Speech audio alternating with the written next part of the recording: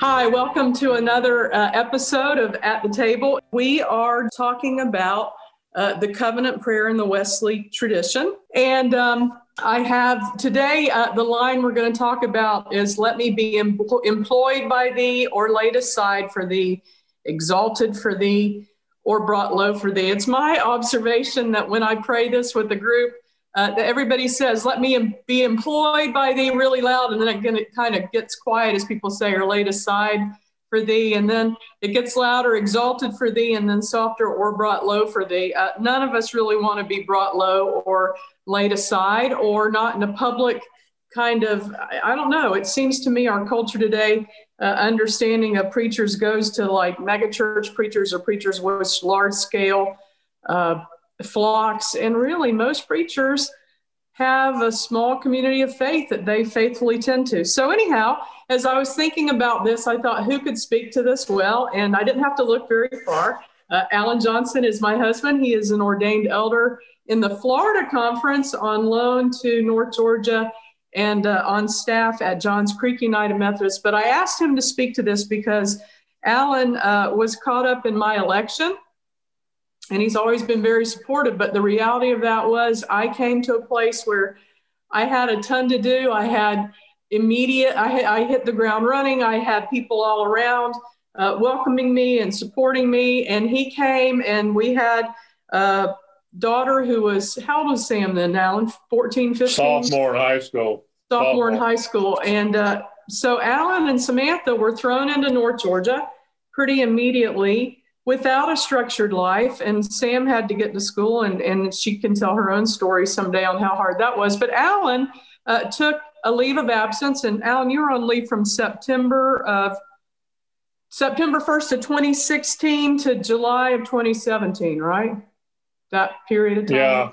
Yeah. And he had to figure out what to do, how to reorder his life. And I think he's done a marvelous job. And I wanted to, and really, when you talk about being laid aside or having to reconfigure your life and how God can work in that, I wanted Alan to speak to that. So, Alan, tell us what you did with that time. Well, I was brought low because I had to deal with a 15-year-old, and there's nothing like riding in a car with a 15-year-old back and forth every day to bring you low. But no, it was seriously. I drove Samantha back and forth 4 times a day for the first year, and that was pretty much my life. Let's explain that. Let me out. Samantha had started an IB International Baccalaureate program in 8th grade, and the only place in Georgia around us that would continue that was at Riverwood High School in Sandy Springs. So that's, with traffic, it didn't look like that much mileage when we were in Florida looking at it. But the reality was it was about an hour drive each way. And so that was, Alan spent time doing that. So I just wanted to clarify that, Alan. It's not just like you ran her up to school. No. As you know, the year that I took off was probably the hardest year of my life, but also one of the most productive. And what I mean by the hardest, I realized after a few months, and after we got moved in, that I not having something to do was a problem for me. Even when we used to go on vacations, after a couple of 3 days, I was bored, restless, whatever you want to call it. So the first thing I had to do was look hard into, why do I have such a hard time doing nothing? And that was very insightful. I don't want to go through all the bloody details, but the other thing that happened simultaneously, and it was serendipitous, because when we left Florida, a lot of our friends, who were all female, when I think about it, gave me these books on the mystics. Richard Rohr, Thomas Merton, Mother Teresa, was to name a few. And from day one, on my time off, I started reading the mystics, and really found a home in their writings, all the way to the point now to where I have a pretty good library on Merton and Richard Rohr, and then some bits and pieces of a lot of other people. But it has led me to the point of we got to meet Richard Rohr with our ACE group applying to the living school out in New Mexico. So on one hand, a part of me was dying, and on the other, part of me was being reborn through the work of these people. Where it goes, I don't know. But what I learned was having nothing to do. The monks used to say, you just have to go into an empty cave and stare into nothingness. And in that abyss is where we find God. So while it was extremely difficult to have nothing to do, and many thanks to Thomas Martin at Thomas Martin at Sandy Springs United Methodist, who let me dig around in their garden and put together clean out his library.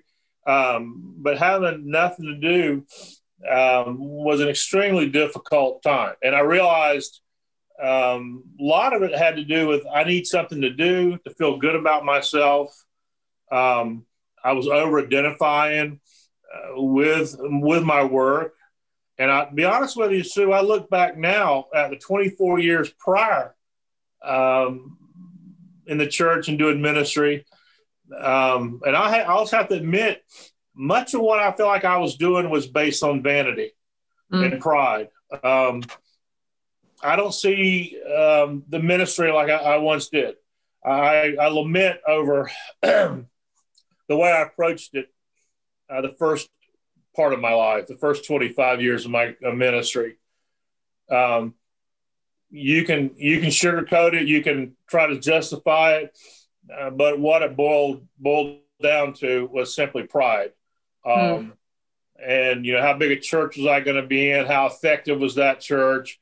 And even though I had good intentions, what the mystics have taught me is it's all about dying to self.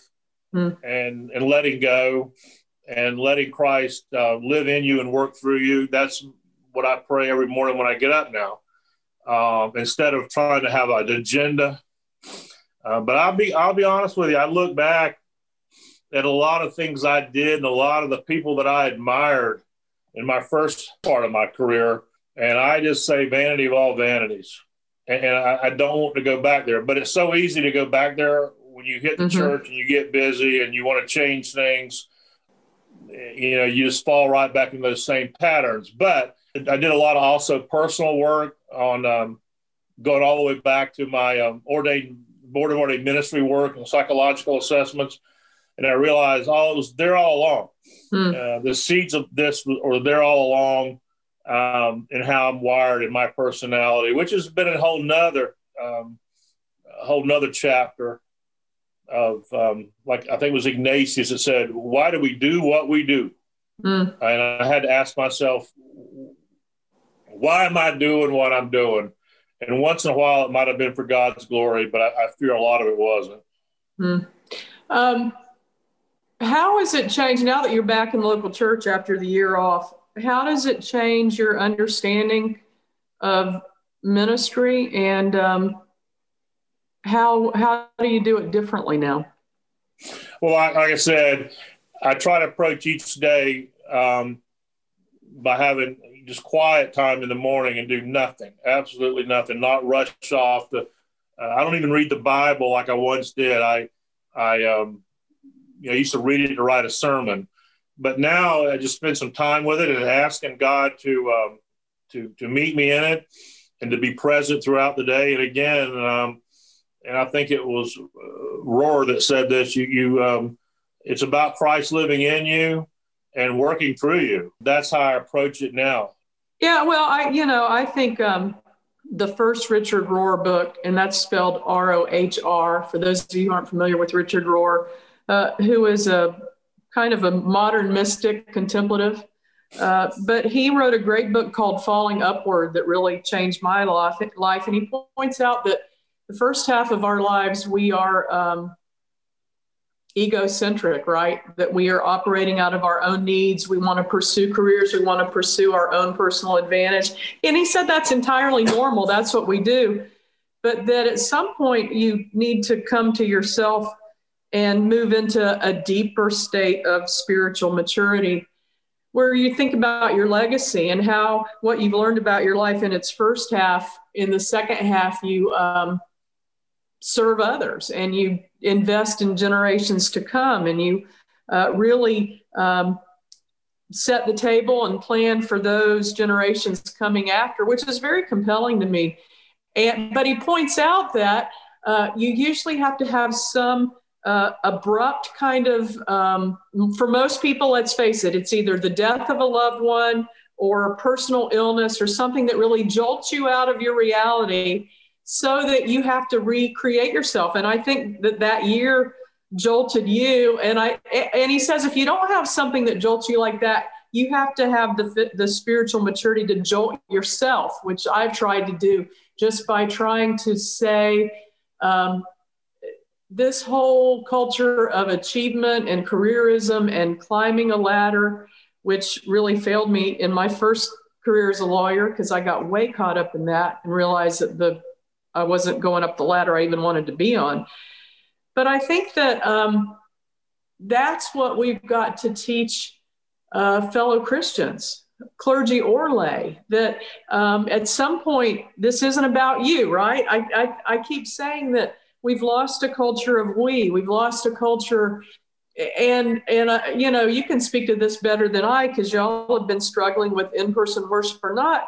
But I think a lot of the consternation about gathering for in-person worship is a lot of folks don't realize how much the spiritual life is forged in your own personal reflection time, in your own study, in your own quiet. And that's the whole heart of contemplation. So for me and for you, this time of pandemic has been a great time for contemplation. I love not having to fly all over the world and have some time to really center myself spiritually. And I think the pace of our life runs counter to spiritual development. So talk to me about that. And really, when you look at all the key biblical figures, the common thread is leave everything totally new. They are completely shaken up. And I don't think anything shakes the disciples up more than the resurrection, right?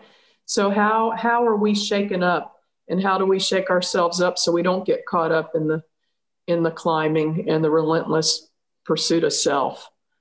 Well, I often think of the story of the rich young ruler, and some gospels paint him in a little more positive picture.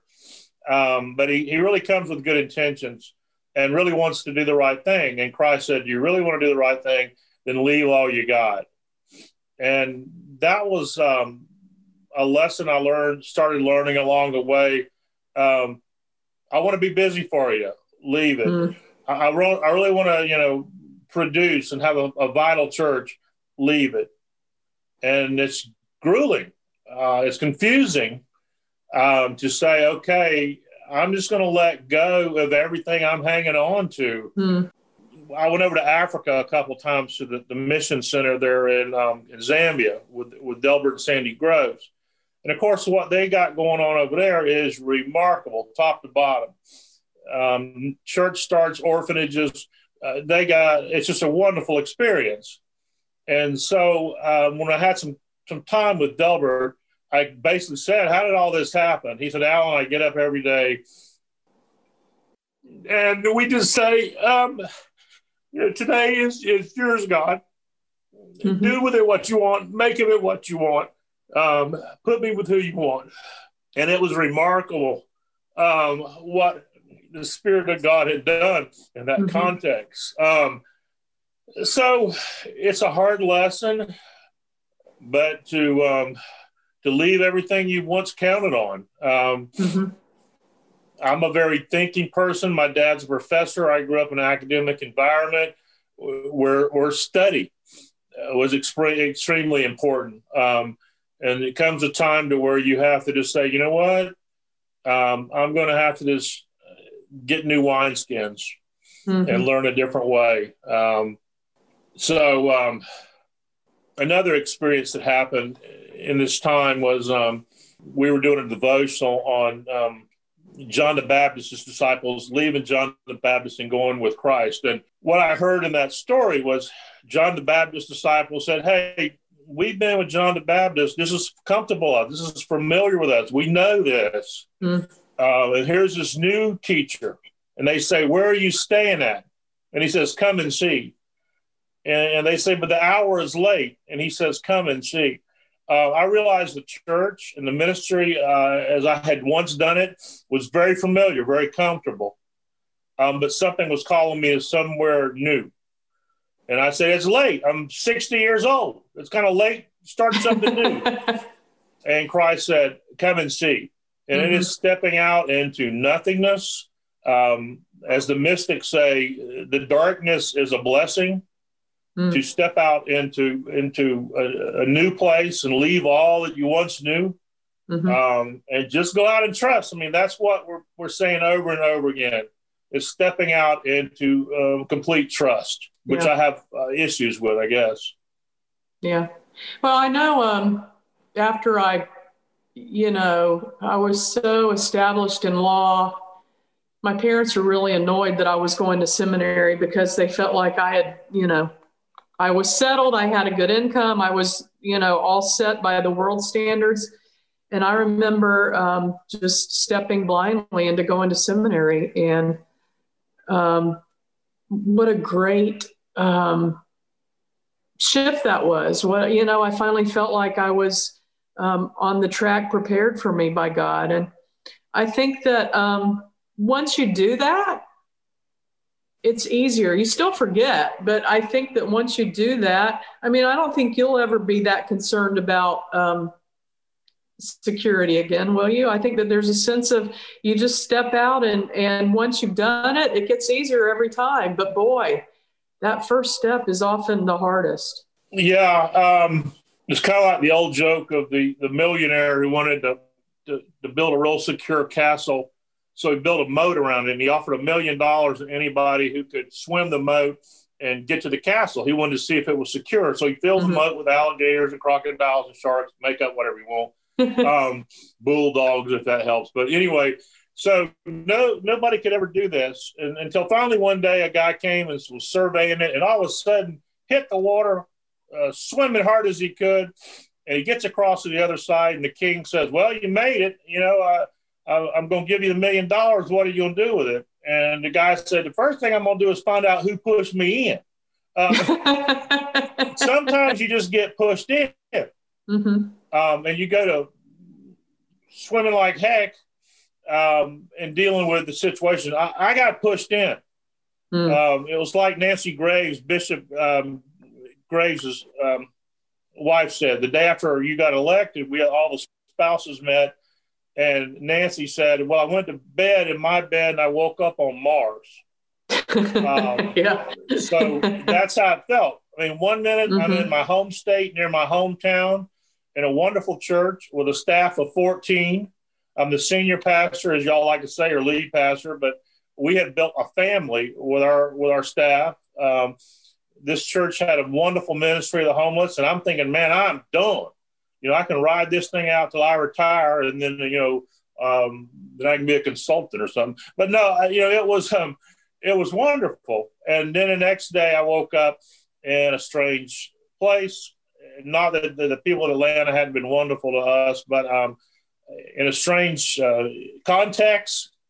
As you know, Sue, we talked about I would not take an appointment in this conference that might bump somebody else out. Right. And, both appointments I've had up here, they've come to me and said, we have a hole that we need to fill. So that was difficult, walking away from all that I had built 25 years in Florida. And a lot of friendships, a lot of relationships. Once the connectional system is kind of like compounded interest. Everywhere you go and every district you're in and every committee you're on, you use compound relationships and it pays off. And just a lot of rich relationships over the years. All that was gone. I had to start over. And folks have been real good to me here. But in this appointment that I'm in now, I haven't been an associate in a large church since 1993. When I came out of Canada. So it's teaching a real old dog new tricks. And the ministry has changed quite a bit since I started. Preaching is not what it was in the 90s, when I came out. So a lot of changes, a lot of things going on. And with all, we're so dependent upon technology and social media right now that, I don't know how to work a toaster oven. So this has all been something new to try to learn. Well, I know one thing that both of us take seriously is investing in the lives of younger clergy and laity, and really learning from them. I mean, I laugh. People say, well, you mentor a lot of folks. I'm like, no, I learn more from them than they do from me. And I really have decided that I will increasingly spend most of my time with people who have a lot of time left in the church. I'm amazed. I can't wait till I'm 80 years old. And I hope when I'm 80 years old, I'm sitting in a worship service where I hate everything, but that it's filled with young people and children, right?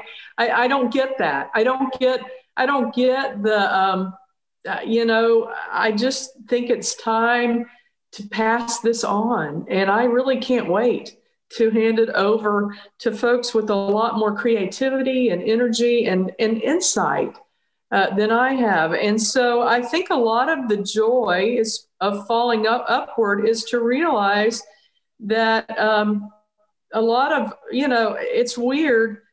People think that the life of a superintendent or a bishop is so public, but it really isn't. I mean, you don't have a community of faith that you lead like a church.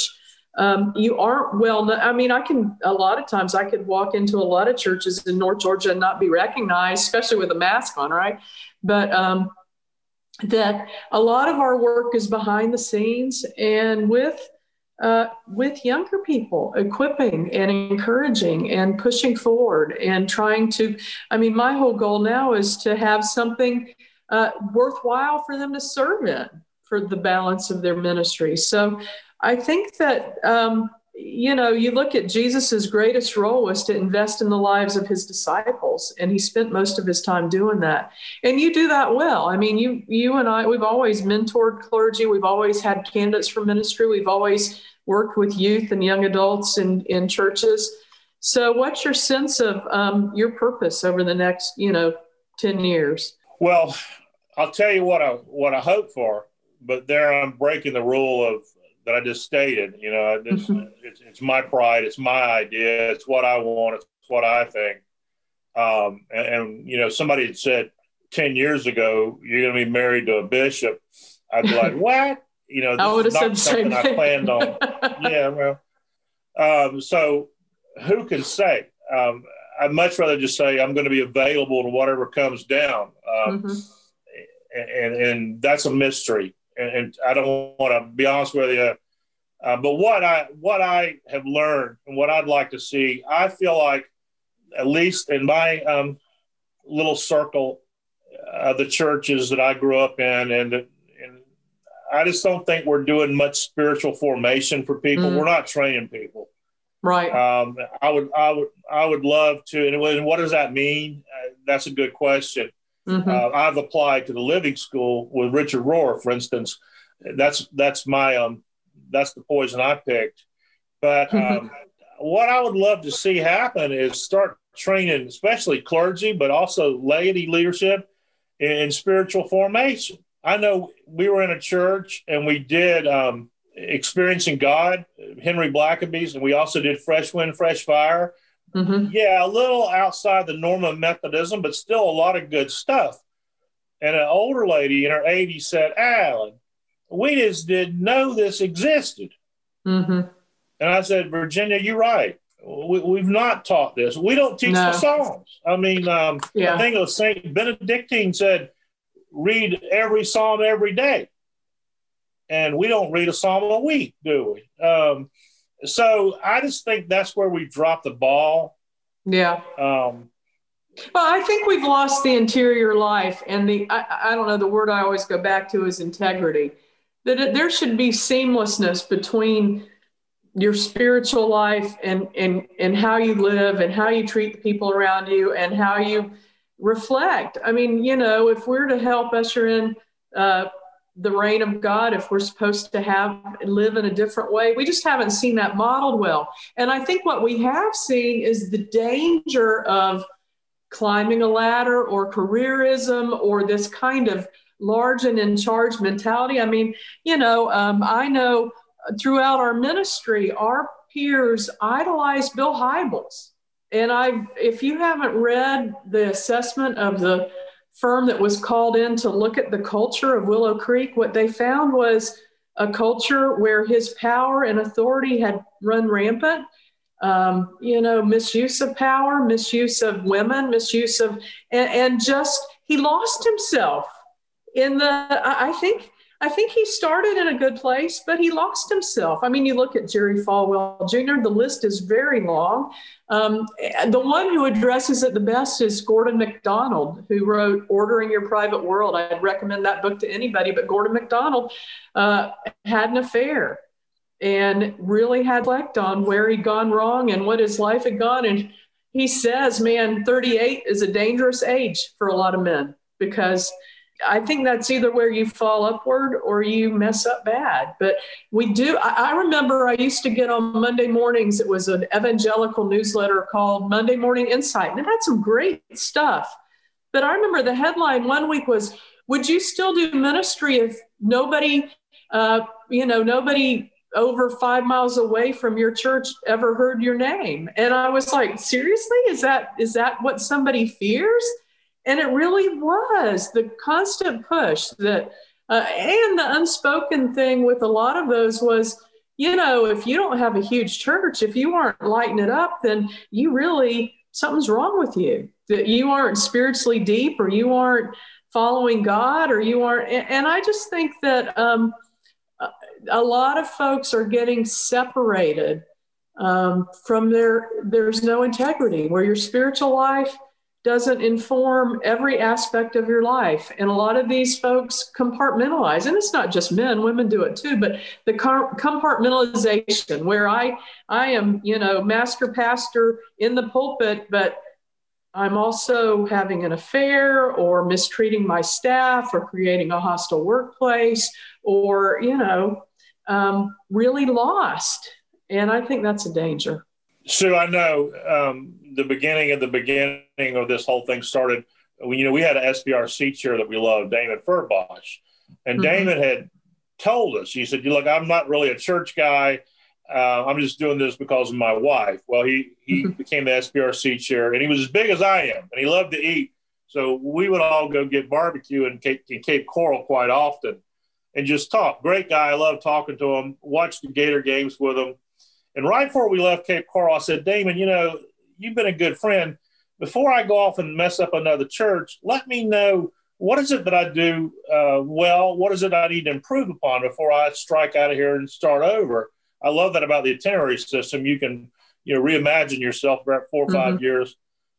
And I thought Damon would say, oh, I really appreciate what y'all done in the church, because we had renovated and hired a bunch of staff. And he said, I really was thinking maybe he'd say, oh, your sermons have meant the world to me. You know what he said? Eating barbecue with me. He said the time y'all spent just with me watching ball games and eating barbecue. And this is a guy who was unchurched by his own admission. And then a couple of years after we left, can you tell this?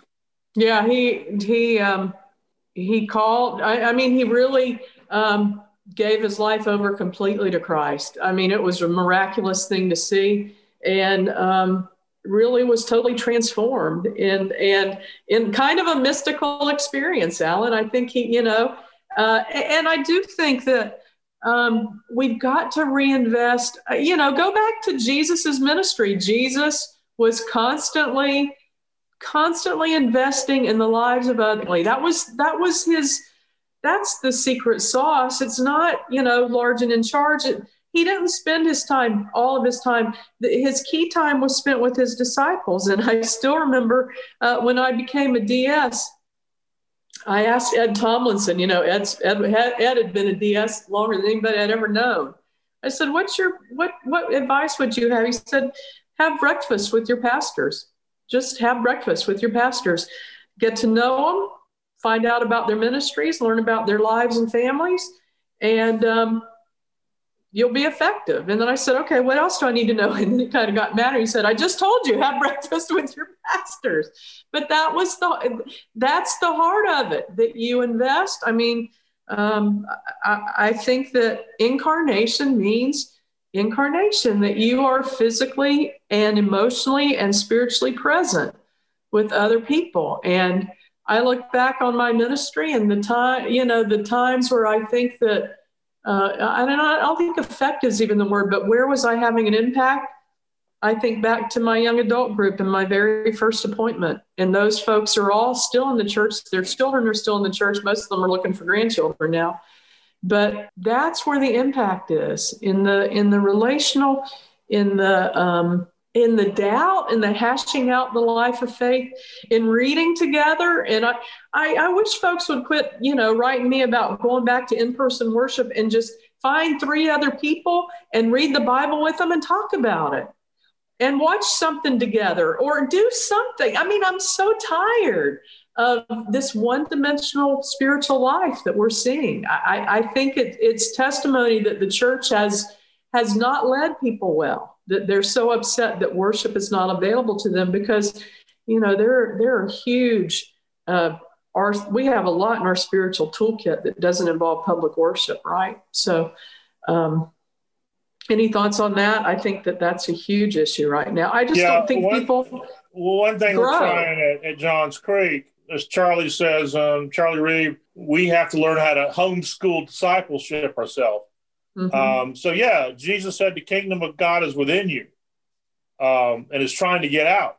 So I would love to see a time to where much of the Christian discipleship was being done outside the church and not just between 11 and 12 on Sunday morning. Mm-hmm. The other night I was watching St. Francis of Assisi again. I love his story, and it's a really poor production of it, I think. I love the scene where he and the newly found order, his brothers, they're working to rebuild a church, and the canon in his robes, the representative of the Pope comes to see him and says, the church is not happy. They haven't sanctioned your order. And he says, well, I just need to go to Rome and get that done. And he says to the canon, will you help me? And the canon says, yes. But then he says, but I want to join you. And he takes off his robes and he joins. And then the next scene is he's in the simple garb of the Franciscans walking with them. That there is a sense of, it's not about achievement or lofty grandeur or pomp and circumstance, or it's about getting back to the heart of the matter, which is finding those who are deeply in love with Christ, adding your witness to there, and then seeing where the Holy Spirit calls you to work. And we've made it so hard and complicated, and our American culture, I think, has polluted it so much. Yeah, it's difficult as a human being, especially, I did the Enneagram and realized I'm wired to expect a lot and try to do a lot. And that's out of my own need and not out of a God-centeredness. Mm-hmm. But I think so much about the movie, the Chariots of Fire. Mm-hmm. I forget the guy's name, but the runner, they asked him why he ran. He said, I just feel God's pleasure when I run. Mm-hmm. It's getting back to saying, why do you do this? I just feel God's pleasure. I feel God's presence. Yeah, and I think that if we ever had an indicator that we're on the wrong track is so many of our lives don't have joy, right? I mean, that he felt God's presence. He felt joy in running. He felt, and so, clergy and laity both, if your life is not, and I'm not talking about the rah-rah, but a deep sense of fulfillment and joy, and that, enjoying the gifts that God's given and living out a life in relationship. If that's not there, I think the call is to the contemplative life. You've got to figure out what's amiss, what's not in alignment, where is there a lack of integrity? And that And what better time than a pandemic, right? What better time? If ever you were going to be a contemplative, I think this is a good time. But we've got to reclaim that for the church. We've missed out, and I think we're seeing the lack of the fruit of the Spirit. Right? I was watching a great devotional the other day by one of my friends, and she was doing a devotional for her church, and she said, how do I figure out if I'm on the right track or following Christ? Am I loving, joyful, peaceful, patient, gentle, kind, generous, self-controlled? I think I left out one, but that's the hallmark. And I just don't see many people with those qualities wandering around or speaking into the public realm very much these days. So I'm looking for that. But so, and this, sometimes the cabinet works against that. How many times did we say, give me a small church? They said, no, you're going to get a big one. How many times did we say, I we need remember. you to go do a new church start? And I said, I don't know nothing about doing a new church start. Right. When we got married, what did they say? Well, this is problematic. Instead of saying, well, what is God planning on doing with the two of you? Sometimes they steer you right into that produce. Yeah. Believe me, I in our daily lives, we're trying to work against that culture, but it is so hard. We saw that when we were traveling in England, and at Wesley's church, the priest there said he was going to Medlin and was talking about how in Great Britain, all Methodist clergy are paid the same amount. And boy, at lunch, it was the DSs. We weren't DS. I wasn't a DS at the time, but the people on the trip who were DSs were like, well, that would never work in the United States because, you got to pay big church pastors more. And I was like, well, you dismiss it really quickly. But yeah, I mean, part of what we face every day is how is our culture, common culture, how are we falling into it? How are we trapped by it? And so that is a constant cabinet conversation. Well, and so in staying with that trip to England, they took us a tour of the great cathedrals and all the artwork. And gave us the history of that. And a layperson on that trip, Scott Pendergrass, said, Alan, where do you see the glory of God in these great cathedrals? Because all I'm seeing is hubris. How many sanctuaries have we overbuilt because of hubris? Now you're really going, now you're going to get me kicked out. But true. I mean, the debt, the huge buildings, and we know clergy from Florida who, they had not achieved at a church until they built something. And so they went from one appointment building something to the next because that was how they generated excitement in the congregation and put their name and their imprint on a church. But I'd much rather be remembered for my spiritual formation and development than a building, which, what we're seeing in 50 years will be a huge liability to any group, right? Because now a lot of churches are struggling just to maintain a huge edifice. So, clearly, and every time you begin to talk about this, you have to call yourself up short because we all fall into it. But at least we can develop an awareness, and at least we can have some honest conversation. And I think that's why we can go back to Wesley's covenant prayer, right? And I'm going to read this one more time because this is the heart of it. Let me be employed by thee or laid aside for thee, exalted for thee or brought low for thee. And I guess, at the heart of the spiritual faith is you have to be brought low to really have a sense of who you are and how dependent on Christ you are. So I thank you, Alan, for the conversation. I thank you for being a faithful partner and great dad and just, support and putting up with a lot. And I think that we both learned a lot in the last 4 years. And I think that both of us now are really much more open to whatever God has in store for us. So let me say this and I'll go because the NFL game's coming on. But this whole journey started for me years ago when I was doing a word search on the verb to know. And I can't quote the source, but it said, in the West, they interpreted the verb to know, to master something. I have knowledge of mathematics because I've mastered mathematical skills.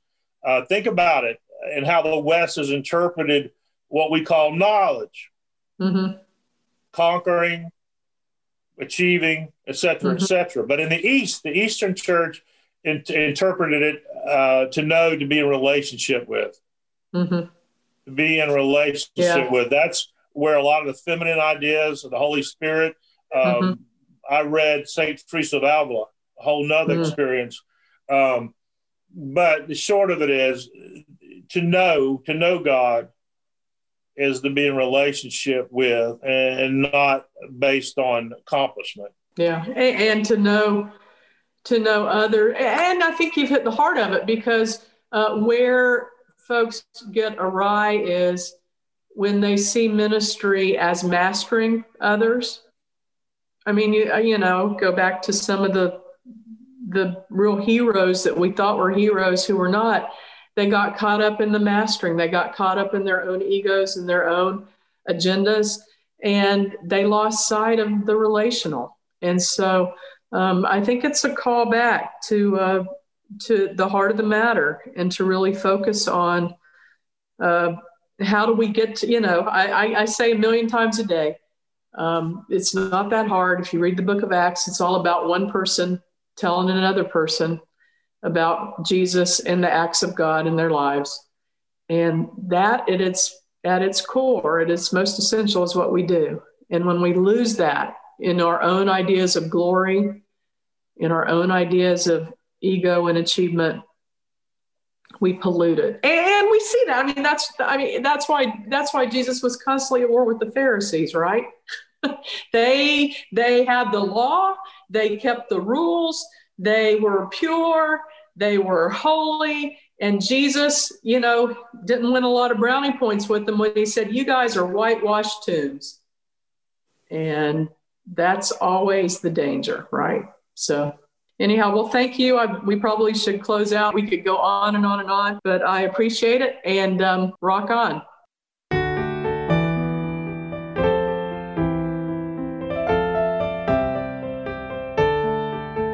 At the Table is produced by Sybil Davison and edited by Kim Drobes. Music is by Chuck Bell. Thank you, and I look forward to the next time we are together.